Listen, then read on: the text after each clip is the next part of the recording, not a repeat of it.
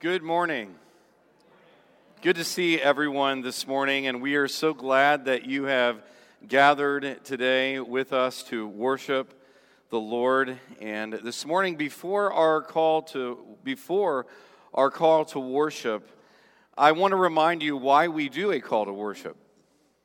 We do a call to worship because it is to turn our attention and our focus toward God. Because worship is not about us or about what we get from this time that we have together, but it's about the honor and the praise and the glory that we give to the God who has saved us. He is supreme. He is sovereign. He is good and gracious. And from Him comes the gospel, the good news of our salvation through Jesus Christ. And because He is the God of our salvation, every scripture that we read, every confessional statement that we read, every prayer and every song and even our offering, it is all lifted to God. And so today, I invite you to stand with us as we are called to worship Him.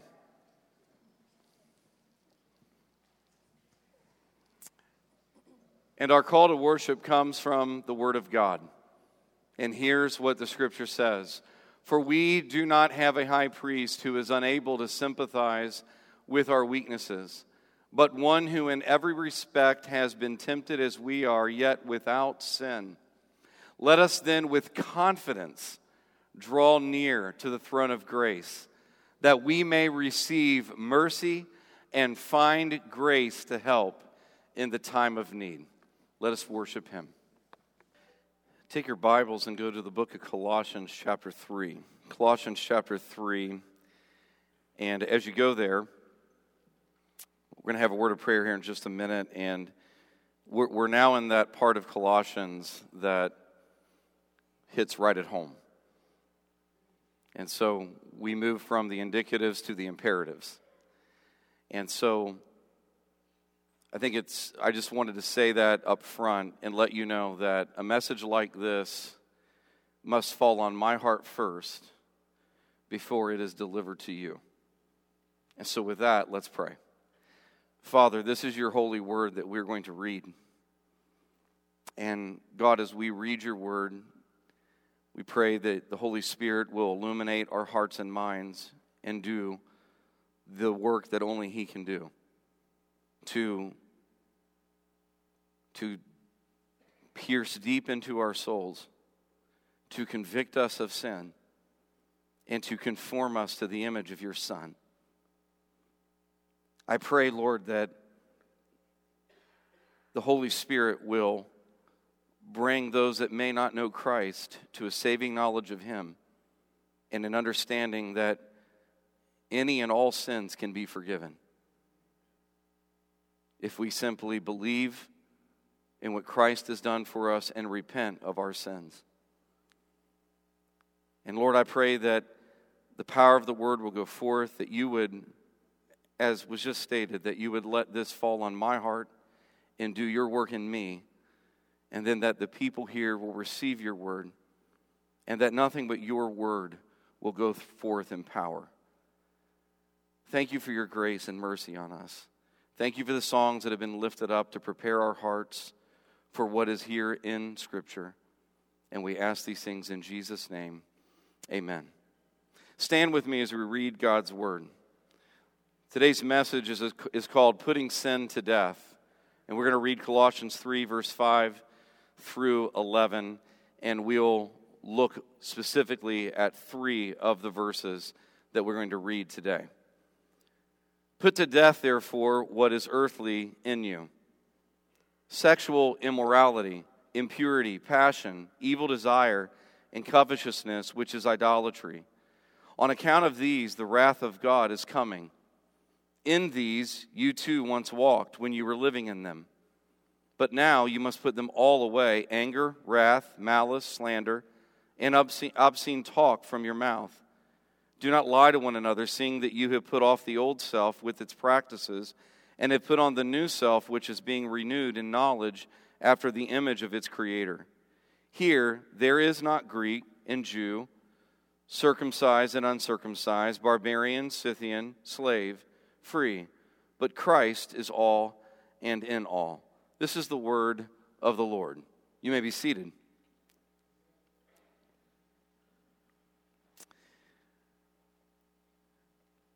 Following 9/11, President Bush, George W. Bush at the time, he called a joint session of Congress.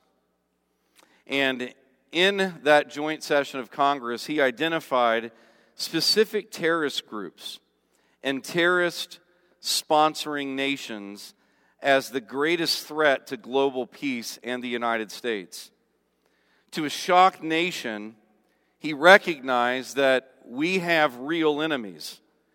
And in that speech, he identified the greatest enemy and threat to peace and freedom was Osama bin Laden and Al-Qaeda. Now, I share that with you just to think about enemies. And I ask you this question. We're not talking about the United States of America here in this sermon. We're talking about the Christian life. Who would be the greatest enemy and threat to you and me? Who would be, or what would be, the greatest enemy or threat to the believer? And the answer is simple, but the reality is we complicate it because we tend to think that the greatest enemy is out there. We tend to look at the world and then we want to identify people or things that we think, well, that is the enemy. But the reality is that the greatest enemy and threat to you and me, it is sin. It is sin. Sin is our greatest enemy because it is the greatest evil that exists because it is the enemy of our souls. And that sin is not something that we would say is let's look out there, but that sin is in us. It is in us. Sin is the insidious desire within our fallen natures to dethrone God and enthrone or to enthrone self, and as a result serve evil. And for that reason, other than knowing God as He has revealed Himself in the gospel, nothing should be more important to the Christian than knowing sin or having a biblically informed understanding of sin. And that is exactly what Paul is doing right here in verse 5. He is identifying our greatest enemy, and that great enemy is sin. And so in the beginning, there's some good news, and then there's just some reality news. Good news is this. The good news is that we have died to sin. Now, in what sense do we say that? Well, if you look at the text, it says, put to death, therefore.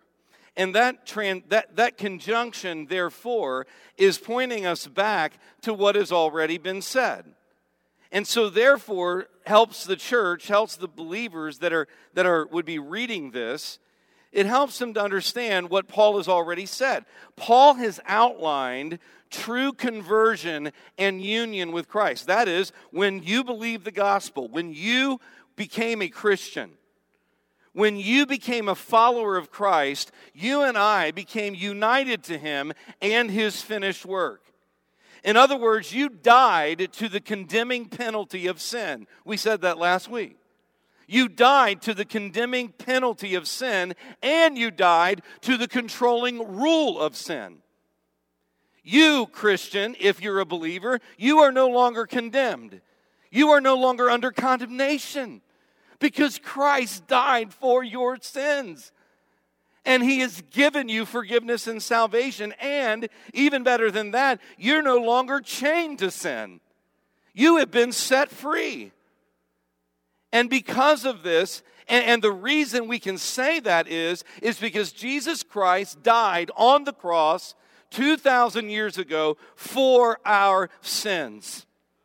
And not only did he die, but he was raised from the dead. So here's the other part of the good news, right? You were raised with Christ to live a new life that is centered on Jesus. That's what we said last week.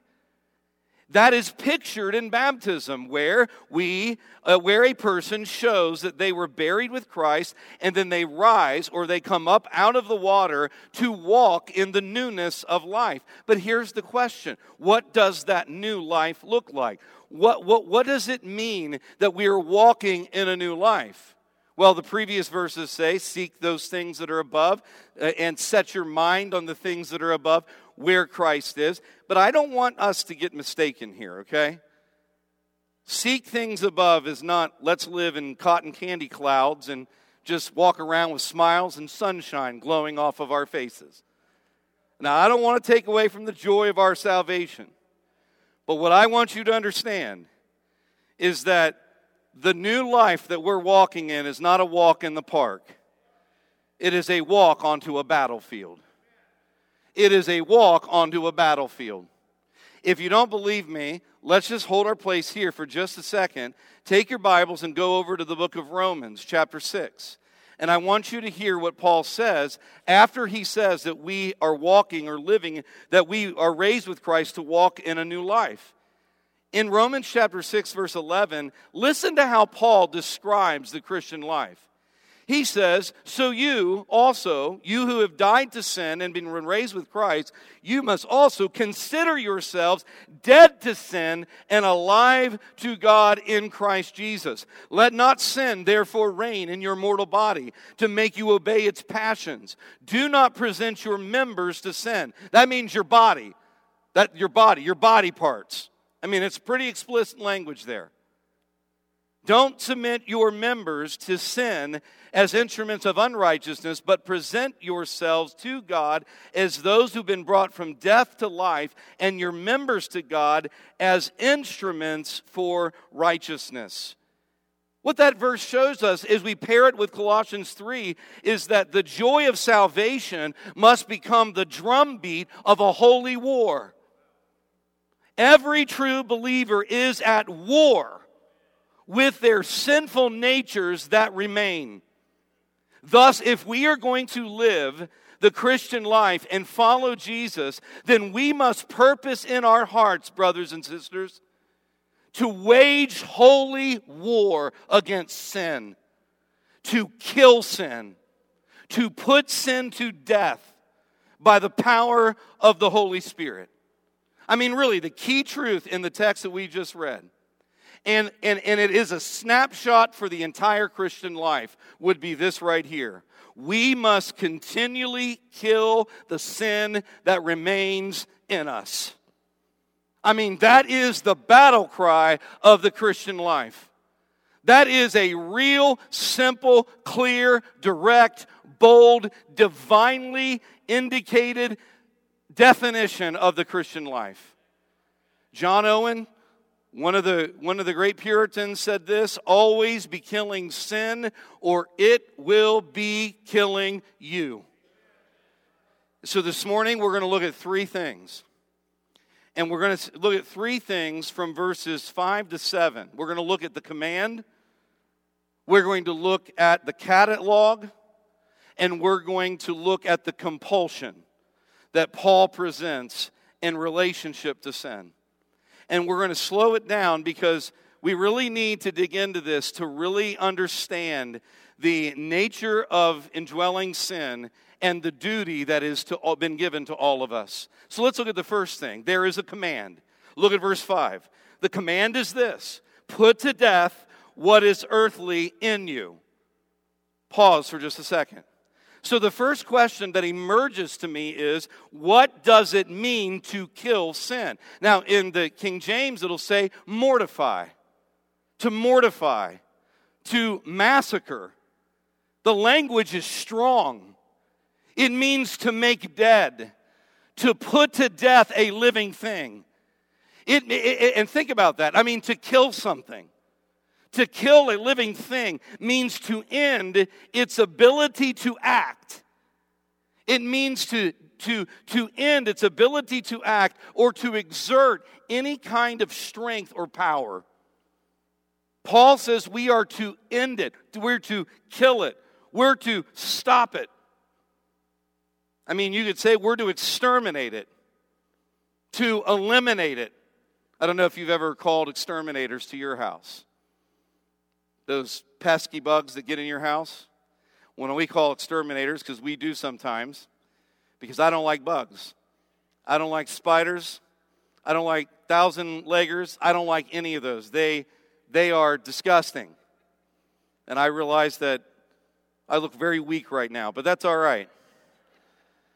When pest control comes, I want to make sure that every last one of them have been exterminated. And if they're not, they're coming back. I mean, that's the tone here. Paul says we need to have a view of our sin, that we want all of it exterminated, that we want to slay every bit of it. Every rebel power that remains in us, wipe it out. You're to kill or put to death what? Look what he says. He says, what is earthly in you? So the next question that I ask is, well, okay, we get it. So to kill sin means to end its strength and its ability to act. But what exactly does he say? What is earthly in you? And I draw your attention to the wording of the text because it's very clear. I mean, look at it closely. What is earthly inside of you? He is making us do an internal check of ourselves.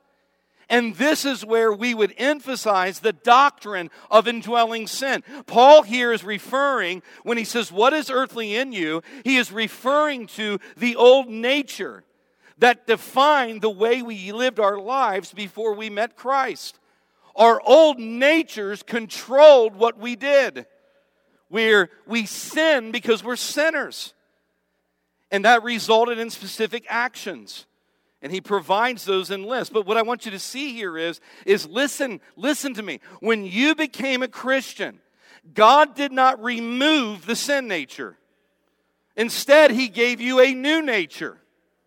Now, I get it. We all would like to say, well, I sure wish he would have removed the sin nature. Well, agreed. But the reality is, right here, he did not. It remains. And as a result, the Holy Spirit has come in and brought us a new nature. And now, do you know what's going on in the heart of the believer? There is a warfare. There is a battle that is going on against the new nature brought by the Spirit and the old nature and its desires. In fact, one of the true signs that a person has been converted, truly born again, truly saved, truly a Christian, is that suddenly your relationship to sin has completely changed. The things that you used to do just freely and give no thought to, now those things bother you. You hate those things. You cry out to God, I wish they would not be. And you desire to be changed. If that's you and you're confessing Christian, that's a good sign. So what we see here is that sin still dwells in the believer. And here's what I want you to identify or write down. I want you to write this down, that there are two things about indwelling sin. One, it always abides in us. Sin is always abiding in us. It is always abiding in us. Let me show you this in a few verses. Romans chapter 7, Paul writes, and you can turn over there if you want to, or it's there on the screen. So now it is no longer I who do it, but sin that dwells in me. For I know that nothing good dwells in me, that is, in my flesh, my old nature. But I see in my members another law waging war against the law of my mind and making me captive to the law of sin that dwells in my members. O wretched man that I am, who will deliver me from the body of death? Now, you know what I love about that? I appreciate the fact that the Apostle Paul is just helpfully transparent. There is no hyper-spiritualizing himself. There's no trying to put the suit coat on and act like he's got it all together. There's no such thing as Paul the super Christian. He's not telling us, I just let go and let God and I'm good.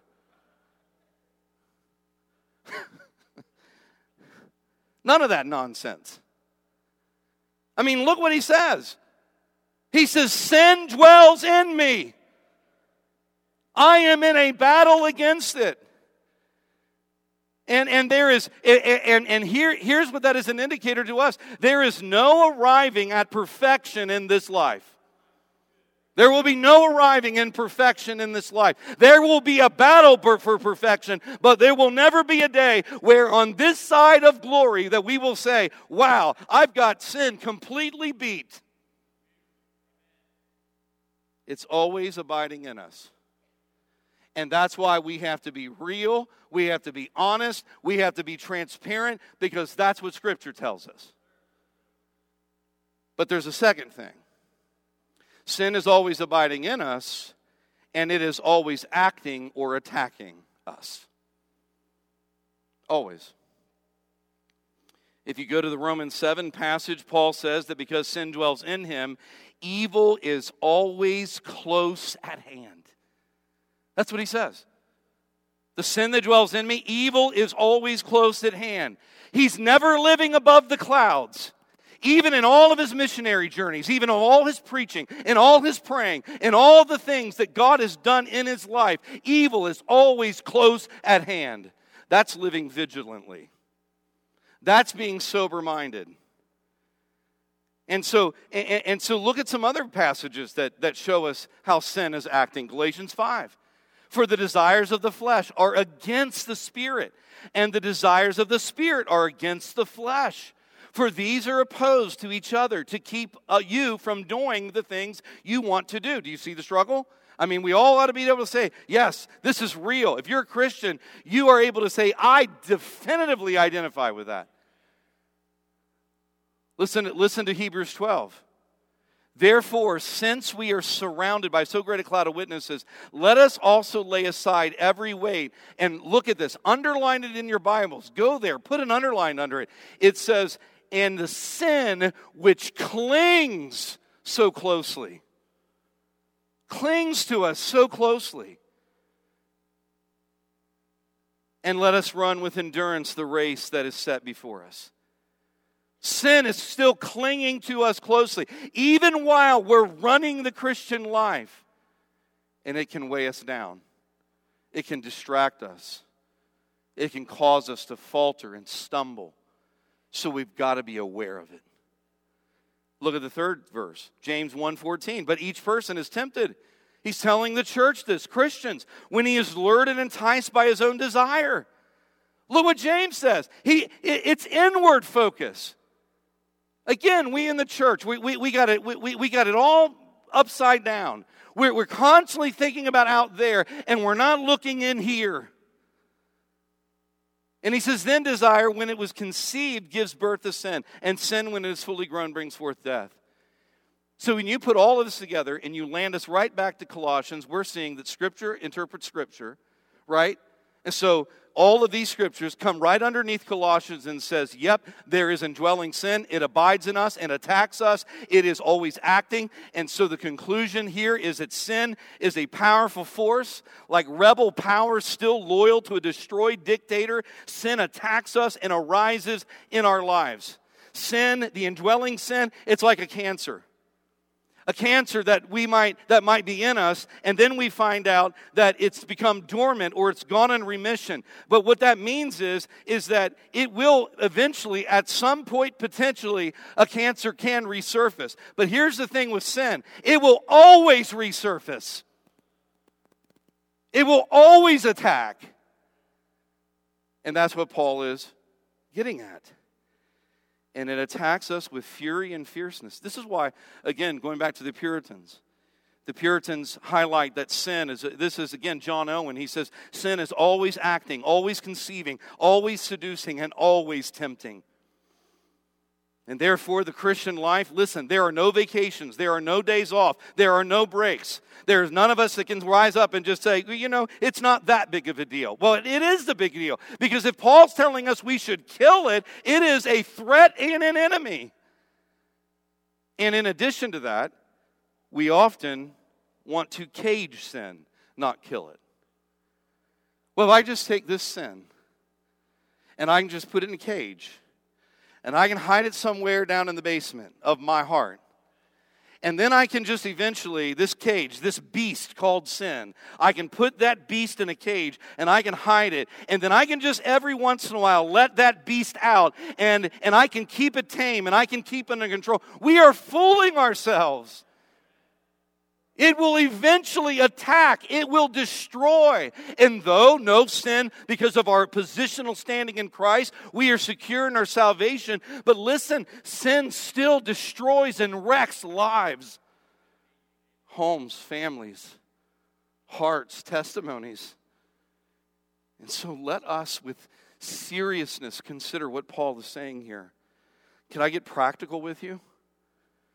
Do we understand, Christians, I'm talking here as a Christian, do we understand the corruption of our old natures? And if you're an unbeliever, do you realize that sin will eventually take you to eternal judgment? And for Christians, what we need to recognize is that the corruption of our own natures. Do we tend to think that we've arrived? Do we think for 1 minute that we can produce anything in our lives that is not tainted by sin? No. Everything is tainted by sin. Everything. It's always clinging closely. Does God receive what we do with grace and mercy? Absolutely. But that grace and mercy is because of Christ, not us. And what that does for us is it helps us live realistically. Helps us live realistically. And so that leads to one other question in Paul's command. Right? So what does it mean to mortify? What is the doctrine of indwelling sin? Well, how do we mortify it? I mean, that seems to be an important question. Fighting this battle and killing sin is impossible in and of ourselves. That's why God has given us the Holy Spirit. So the work of killing sin is not for us to create lists and check them off. The work of killing sin is not for us to create a whole array of habits that we'll just try to do and then that'll correct it. Not that having good habits and all those things are a bad thing. But the point is that nothing we have in our own strength can kill sin. That's why the Holy Spirit has been given to us. Listen to what Paul says in Romans chapter 8, verse 13. For if you live according to the flesh, you'll die. But if by the Spirit you put to death the deeds of the body, you will live. So by the power of the Spirit, we put sin to death. But we're still left with a question. But what does that mean? Right?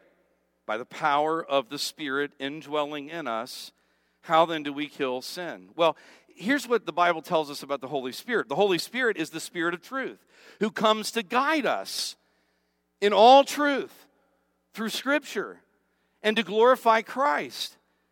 And so what the Holy Spirit does in our lives is that He brings us to the Word of God. So whenever we are talking about the Holy Spirit, let us make sure we understand that the Word and the Spirit work together. So the Spirit uses the Word to kill sin. What does the Word of God tell us? Well, I can just give you just a few things, right? How do we kill sin? Set your mind on Christ and the things above. See what he said earlier? In other words, Scripture tells us that we should think about Christ and His Lordship. And as we think of Jesus, it stirs our affections. And our love for Him draws us away from our love for sin. Here's another thought. Get the Word of God and the gospel in your heart. The Holy Spirit does that, right? He takes the Word, He implants it in our hearts, and the Word does the work in us, killing sin. And there's all sorts of means of grace that the Spirit uses as the Word is in us. That's why we need to meet together. That's why we need to be under the Word, preached and taught. That's why we need to be meditating upon Scripture. That's why we sing. That's why we pray. That's why we fast. These things we do not as means that we earn grace or as just steps in a process that will just eradicate sin, but all of those things together bring the Word of God to our heart and set Christ before us. But here's the heart of it. The heart of it in killing sin is to cut the root of sin. Cut the root of sin. So if we're going to kill sin, we have to destroy the supply lines. And the Word of God does that. And the Word of God teaches us to hate sin. The Word of God teaches us that sin is an enemy and that we are to despise and loathe that enemy. And as a result, we want to put that enemy of indwelling sin to death. And then what happens is the Spirit works in us. As He kills the root, He will then, through us, bear the fruit. And the fruit is what He eventually gets to. Okay? And Paul is very specific. We're going to get to the catalog in just a second. But he's very specific, right? Put sin to death. But he doesn't just end with the things we have to put to death. He also will take us eventually to the things we should put on. Put on Christ. And so that's how we mortify sin, through the Spirit and the Word of God, setting our mind on Christ, getting the Word in our heart, cutting the root of sin, and then bearing fruit and causing us to pursue the very opposite of the deeds of the flesh. And so that's the command, to kill sin. That leads to a second observation. There is a catalog of sin.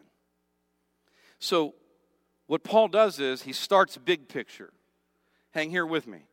He starts big picture, right? That which is in you. And then what he does is he gets very invasive. And he gives two lists. We're going to look at the first list. Two lists. One is sexual and the other is social. One has to do with sexual immorality, and the other one has to do with our social relationships. I just said it. Paul gets invasive. He gets impersonal. He gets very personal. He does not hesitate to invade our privacy and to touch those areas in our life that we might think are just hidden and away from everyone else. He does not hesitate to tell us what we can and cannot do with our bodies. Hear me on that. The Word of God does not hesitate to tell us what we can and cannot do with our bodies. And so it is important for us to see here that anytime you come to a list in the New Testament letters, Paul will always begin that list either first or second, dealing or at least acknowledging sexual immorality as one of the top things that we have to put to death. In fact, in the opening of our worship, we just recognized the implication of some of the commandments. These lists are just a restating of what is in the moral law of God. So let's look at this. First catalog. The first catalog deals with sexual immorality. Look at the progression. So he says, put sin to death. And he says, sexual immorality, impurity, passion, evil desire, and covetousness, which is idolatry. Now, here's what Paul does, is he actually starts with the act of sin, and then he works backwards. So he starts with the visible behavior, and then he goes all the way backwards and digs right into our soul.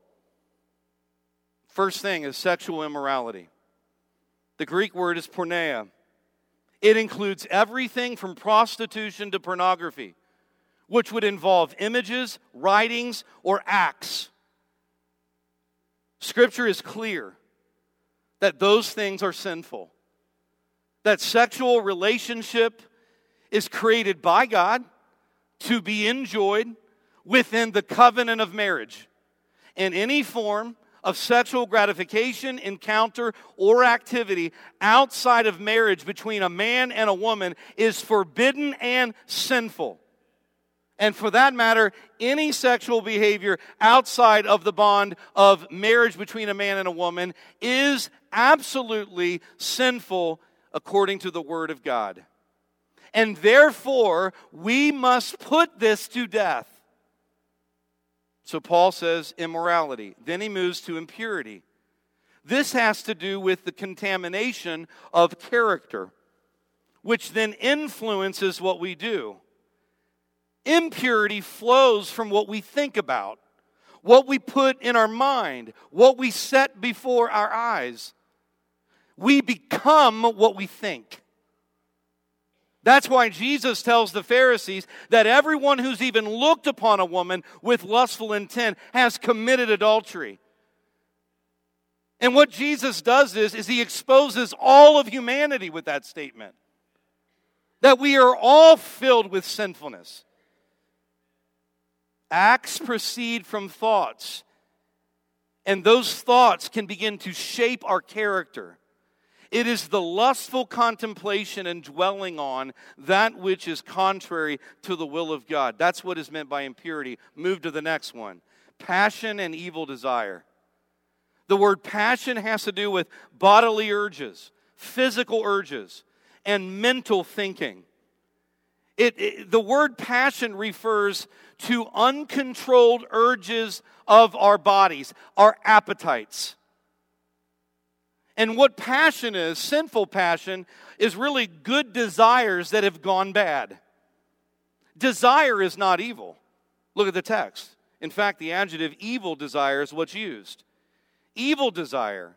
Desire is not evil, especially the desires and appetites that are ours, that come from the Creator in creation. But what evil desire does is it eliminates God and it enthrones self to be served or gratified. And what evil desire does is it fuels passion. Evil desire fuels our bodies to want to do that which God has condemned. That's what's happening in the old nature. That's what Paul's driving at, and he's saying we have to kill immorality, impurity, passion, evil desire. But then notice what Paul does. He goes one more step. Look at the text. Covetousness, which is idolatry. So we started with the act of sin, and now we're at the root of sin. What is the root of sin? What is the root of sexual immorality? It's covetousness. Covetousness is the last of the 10 commandments. It is hunger or wanting for something that is not ours and has been forbidden. Coveting is idolatry of self and sinful desire of making something else more important than God. That's what coveting is. I want this. I don't care what God says. And because I want that, I'm going to take that even though He has forbidden it. Because I believe I am king. That's our old nature. That is the sinful nature. You know what Paul has done here by going there and working backwards? He has shown you where the act started. The act is not isolated. It began somewhere. It began with the idea of wanting that which is forbidden. And what he does is he does a CAT scan of our sinful natures. And when he does that CAT scan, here's what we see. We see the fruit of sin all the way down to the root of sin. And he shows us that idolatry is closely related to immorality and every other sin. The idolatry of self. We idolize self, our old natures do. This is what you see going on in the Garden of Eden. Remember Adam and Eve? There they were, standing there in the Garden of Eden, and she saw the fruit. And what did she see? She saw that it was good to eat, and then she desired it. She saw it, she desired it, and then she acted on it. And Adam stood there in the shadows, doing nothing, saying nothing. He knew the Word of God. He knew the glory of God. But in his silence, he did nothing. And the whole world and all of our natures have been plunged into that same disobedience. Do you not see how evil our sinful natures are? That we would take the good thing that God has made, the good thing that God has made, the fruit, and what happens? The fruit becomes God. The fruit is exalted above the Word of God because self has taken the place of God. Oh, I mean, when I think about that from that angle, I realize what Paul meant. Oh, what a wretched man that I am. That I would take the gifts of the Creator and worship the gifts over the giver. And even though we have been born again and saved by grace, there's not a person in here, if we're honest, that would say, yes, that tendency is still there, and it is warring against the new nature brought by Christ. And when you tie that down into sexual immorality, we objectify people.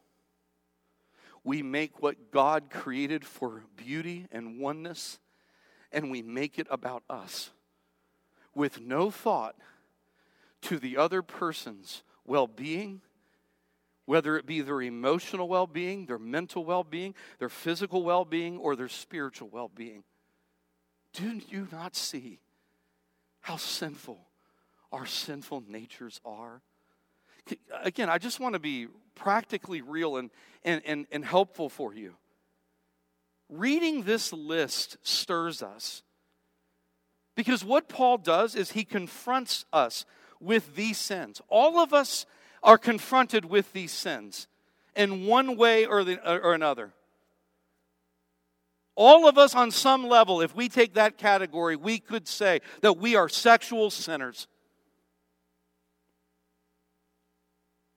No matter where it falls in that list, Paul's saying, if this is in you, kill it.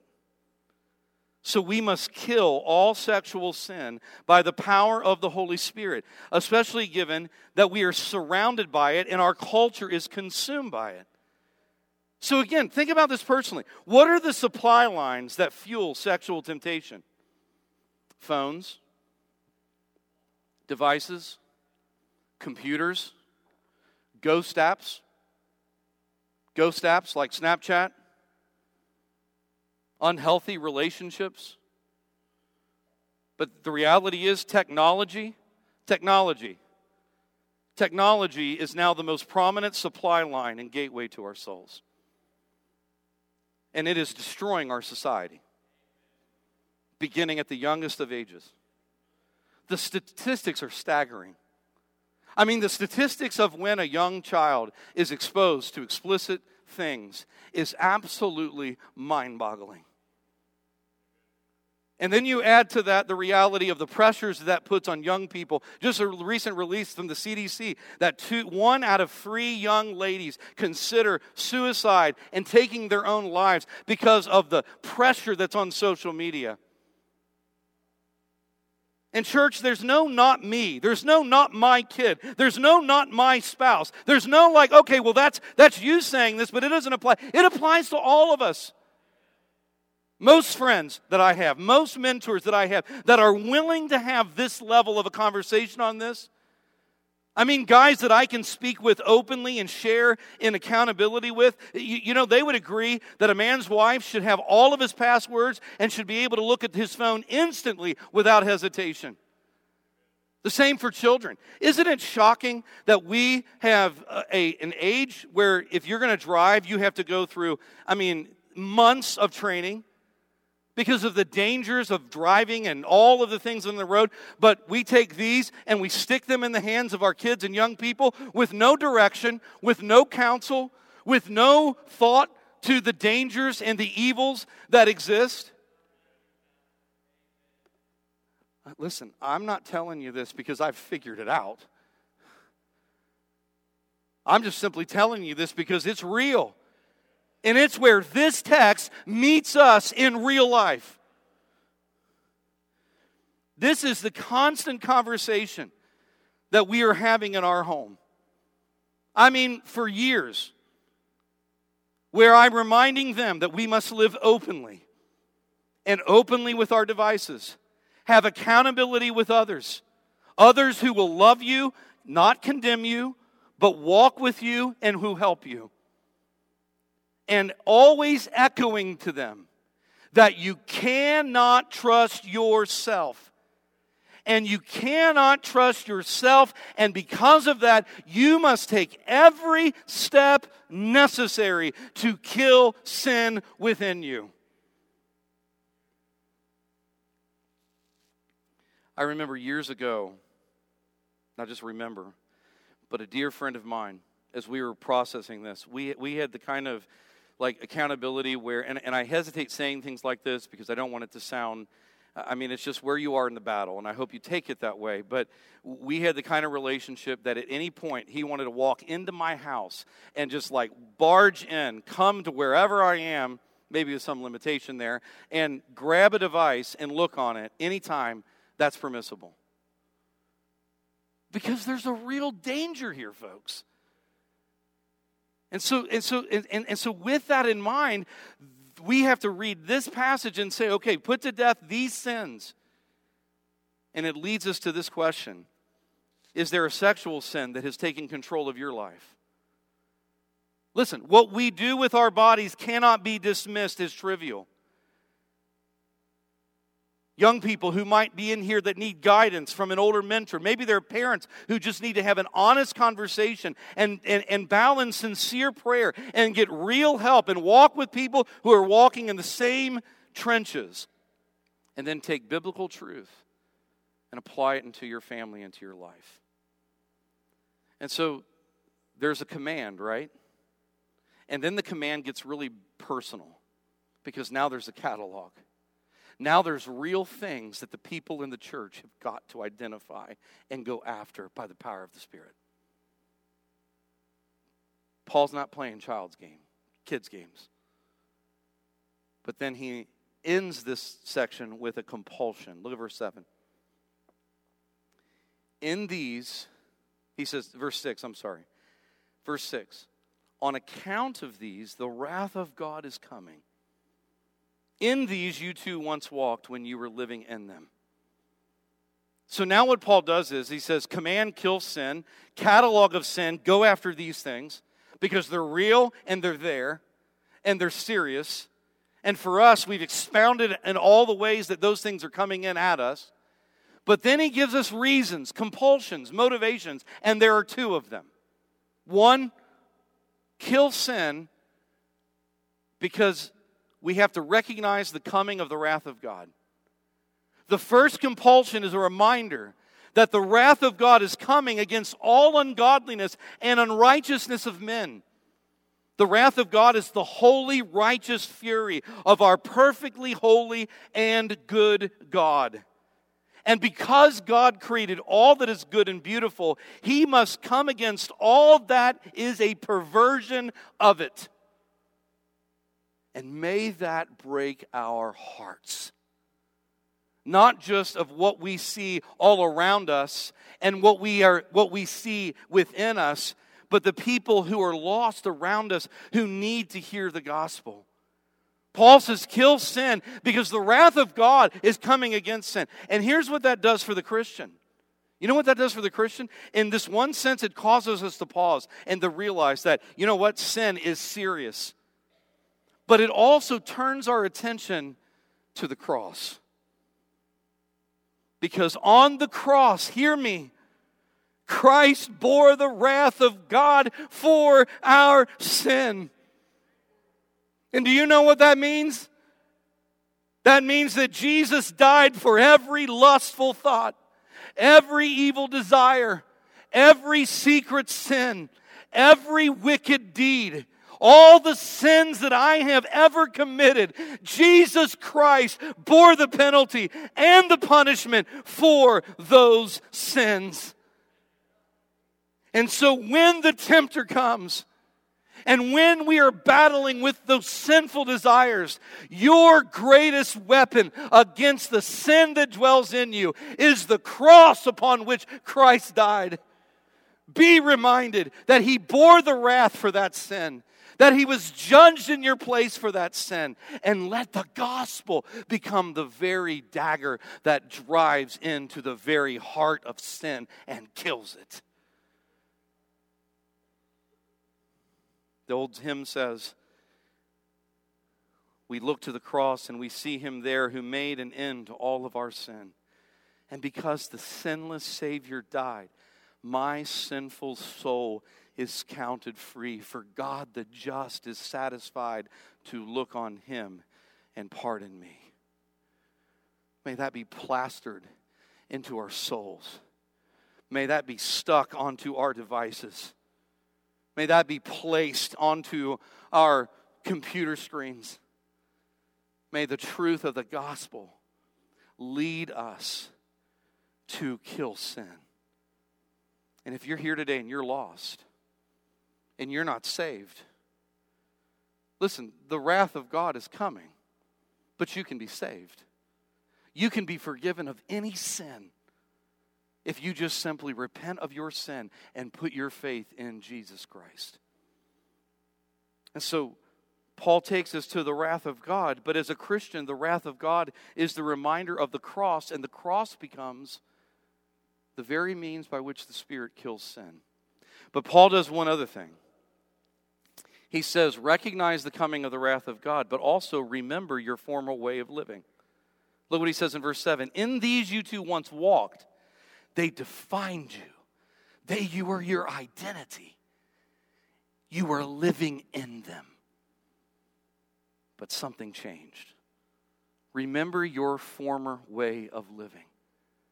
Christian, remember, when the old man the old nature is raging against the new nature, you and I need to remember that we've been set free.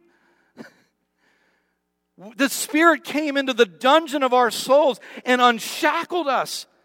The chains are gone. So when we are tempted, we need to be reminded, I was once in those chains. Why do I need to take those and put them back on when I have been raised with Christ? So God, help me to take my eyes off of these sins that entice me and place them on the Son of God who has set me free. And for me to not, what does Paul say in Romans? To not submit our members back to that old slavery. Spurgeon said, let the remembrance of thy bondage forbid thee to enter that net or those chains again. And so our the compulsion that Paul gives here is clear. And that leads us to a very clear and simple conclusion. Our greatest enemy is what? It is sin. It is indwelling sin. But aren't you glad that when Paul said, O wretched man that I am, who shall deliver me from the body of this death? Aren't you glad he didn't say all of my list of virtues? Aren't you glad that he didn't say, aren't you glad he didn't say my ability to keep the 10 Commandments? Because we've already broken them all. Aren't you glad that he says, but thanks be to God through Jesus Christ our Lord, he has delivered me. And he has victory in Christ. And so today, as we think about this, if you're not saved, he will save you. And every believer in this room, he will aid you in killing sin. So be killing sin, lest it be killing you. Will you come to Christ? What sin right now do you need to be actively putting to death? How about today? Say, God, by the power of the gospel, I want this to die daily in my life. Let's pray. Father, your word is breathed out. And even now, Lord, I pray that you would do the work in all of our hearts. That as we look deep in our souls, whatever that might be, that as believers that are in this room, as we think about those things in our heart, may we confess those things to you. And may you do the work of mortifying, of killing those sins so that we can be more conformed to the image of your Son and reflect the grace of the gospel. Give us a vision of what Christ has done on the cross so that we will take sin seriously and that we will be about the duty and the business of fighting the old nature. Thank you for what you've given us in Christ. Thank you for the Spirit. Thank you for the gospel. Thank you for the word. And now may it do its hard work in us. And may your name be glorified. In Jesus' name, amen.